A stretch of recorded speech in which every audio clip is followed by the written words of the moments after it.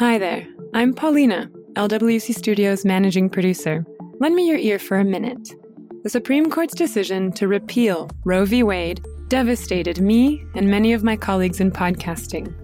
It continues to be important that we stand together in supporting a person's right to choose. That's why I'm participating in the Listen to Women Coalition. It's a group of audio creators dedicated to uplifting and creating pro-choice content. We've launched a merch campaign with 100% of proceeds going to the National Network of Abortion Funds. You can find a link to Listen to Women on LWC Studios Twitter at LWC Studios. Buy a t-shirt, wear it to your next hang, to go to a live podcast show, and on the way to the polls. And tell a friend. Thanks. It was very much like very discreet, and it would happen in the girls' bathrooms only, in like whispers and hushes. It wasn't really something that we talked about, because I guess I kind of got my period early in the wave of all the girls that got their periods too. So maybe I was a pioneer in that sense as well. But this is Feeling My Flow, a podcast where we see menstruation as an event that happens to all types of bodies. I'm Camila Kashani. My pronouns are she and her. My name's Andy Gonzalez. I'm 21. And I currently go to school in the University of North Carolina, but I'm originally from New York City. Andy's pronouns are she and her. She talked to our producer Mia about what periods were like for her when she was growing up. Andy still remembers a time in 7th grade. Someone exclaimed, they're like, oh my God. There was just this empty circle of people because they had this tampon that was fully wrapped, just lying on the floor. And I went up to it and I was like, oh, it's just a tampon, guys. And they're like, no, we can't touch that. That's gross. And so I think it was one of the first experiences of me realizing that I guess a lot of people hadn't really understood what a clean tampon was, what a dirty tampon was, and how normal it would be for a clean tampon to be lying around. Andy realized early on that people weren't really comfortable talking about periods.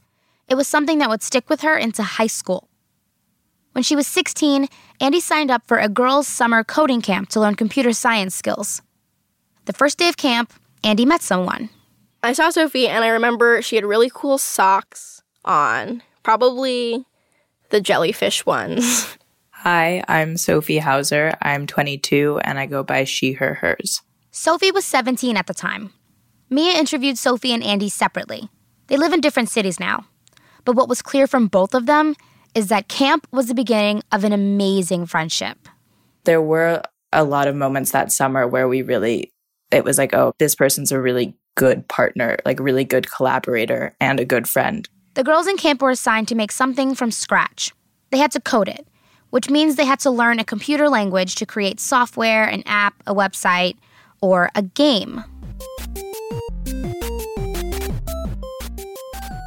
Andy had always loved video games. When I was a kid, I would play all kinds of games, now in hindsight, very poorly. But a lot of it were Nintendo games, which I think were easy for my parents to get their heads around in terms of content and friendliness. So Mario Party, Super Smash Bros., Melee, I think at the time.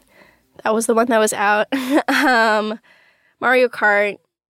So Andy and Sophie teamed up to make a game.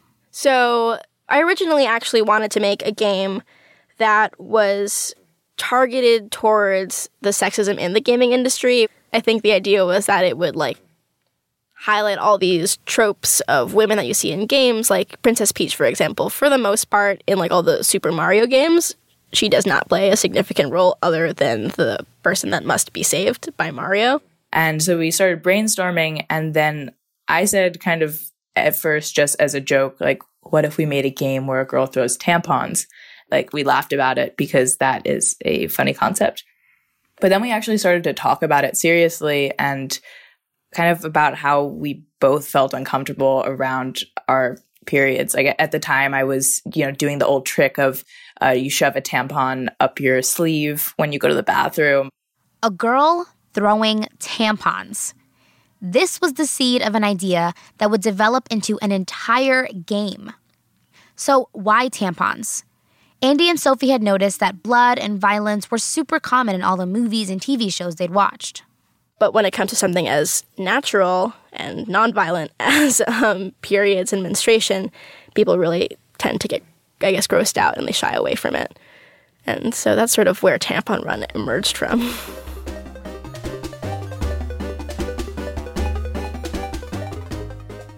Picture a red box.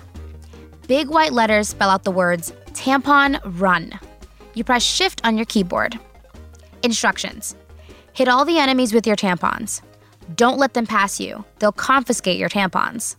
Collect tampon boxes for more tampons. Don't run out of tampons or it's game over. Once you've acquainted yourself with the controls, you start the game, and you just see a girl running on the left hand of the screen. She's got her hair down. I think she has a pink bow in her hair, and she's wearing a pink dress, and she's running. You see these people run across the screen towards her, and in order to defend yourself, you start off with 5 tampons. So when you throw a tampon and it hits one of your enemies, they disappear, and you improve your score. But when you run out of tampons, luckily there are floating tampon boxes in the sky. They're blue and yellow and they blink, and as they come across towards you in the screen, you have to jump in order to get them. That jump? That was the hardest part of the game to code from scratch. Here's Sophie. And I remember coming in the day I was supposed to do it, being like, oh yeah, it's going to be done by lunch. It's not a big deal. Like, this little character just has to go up and back down. Like, what's the big deal? And for hours, I would press the up key and this little character like would not go up and back down. And it was so frustrating. Sophie was new to coding. She thought about asking for help, but she knew she wanted to get this done on her own. That day, she spent 8 hours trying to figure it out. I remember being on my bike, biking home, and kind of having this aha moment where I realized that she had been doing it the whole time. I just hadn't been able to see it. So, you know, a computer works very quickly when you give it the right instructions. And so she had been jumping the whole time. And I came in the next morning and I remember like I made some quick fixes and like watched this tiny character jump. And it was such a satisfying feeling. I felt so accomplished and like very powerful. In just 10 days, Tampon Run was born. At the time and even now, I mean, I'm proud that we got to build something from nothing. That's always a really incredible feeling when you start with just an idea and you start with especially in coding, you start with just a blank white screen basically. And then to build it up slowly, and you know, then you have the street view and then you have the girl running and then you have the girl jumping and then she's throwing tampons. And then at the end, you have a full working game that you can actually play yourself and you can interact with. That really made me feel proud and still makes me feel proud. When Andy and Sophie finished camp, they thought their work was done. They went back to school. Sophie was starting her senior year of high school. It was a really normal first day of school. And then after school, I went to my friend's house to play Mario Kart. And I remember I was there, I wasn't checking my phone at all. And then I got a call from my mom and she was frantic and she was like, have you seen the news? Have you checked your phone? Like, have you checked your email? Like, you're trending, you're going viral. And obviously that's a very strange call to get from your mom, not what you expect while you're playing Mario Kart. And I went home immediately and spent the next few days just like I didn't go to school, sitting at my dining room table, just dealing with interviews and watching all of these emails pour in and having these articles written about us. There are more women in tech. We were named by Teen Vogue as one of the top 10 teens who changed the world in 2014. We won a Webby Award and a Tribeca Disruptive Innovation Award. Congratulations. Thank you. So what are you guys doing next? Looking forward to graduating from high school, so June.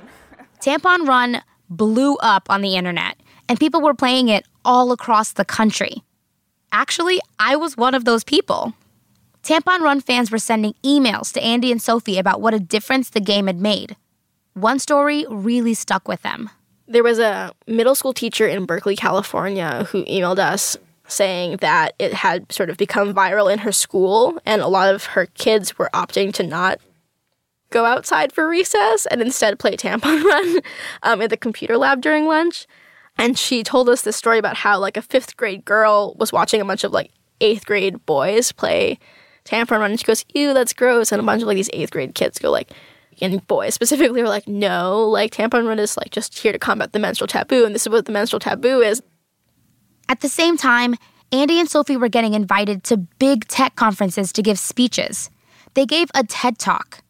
And in 2017, they wrote about their experiences in a book called Girl Code. In the years since, Sophie and Andy went to college. They both studied computer science. They're creating new projects and new games.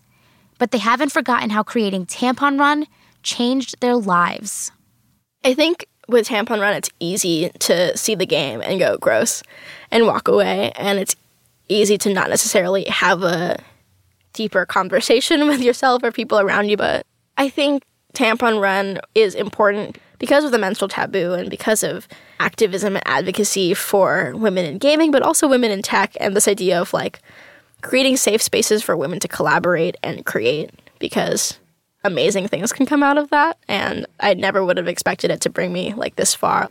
There are so many mediums you can use to express yourself, and every medium comes with its own pluses and minuses. But what Tampon Run showed me was that coding has this incredible power that you can make something from your room in New York. You can be 17 years old, and then you can put it online. And in days, people from around the world, there's no cap on how many can view it and can feel something about it and can share it.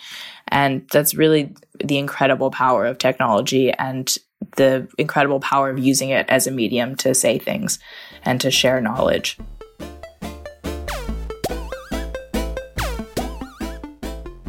Feeling My Flow wants to help you start important conversations at critical moments, like when you're working hard to beat your best score in Tampon Run. If you want to play the game, it's at tamponrun.com. You can read more about Andy and Sophie in their book, Girl Code, at girlcodethebook.com. Feeling My Flow is a production of Lantigua Williams & Co. We're here to inform, entertain, and empower. Ask your parents or an adult if you can visit us at feelingmyflow, that's FLO.com.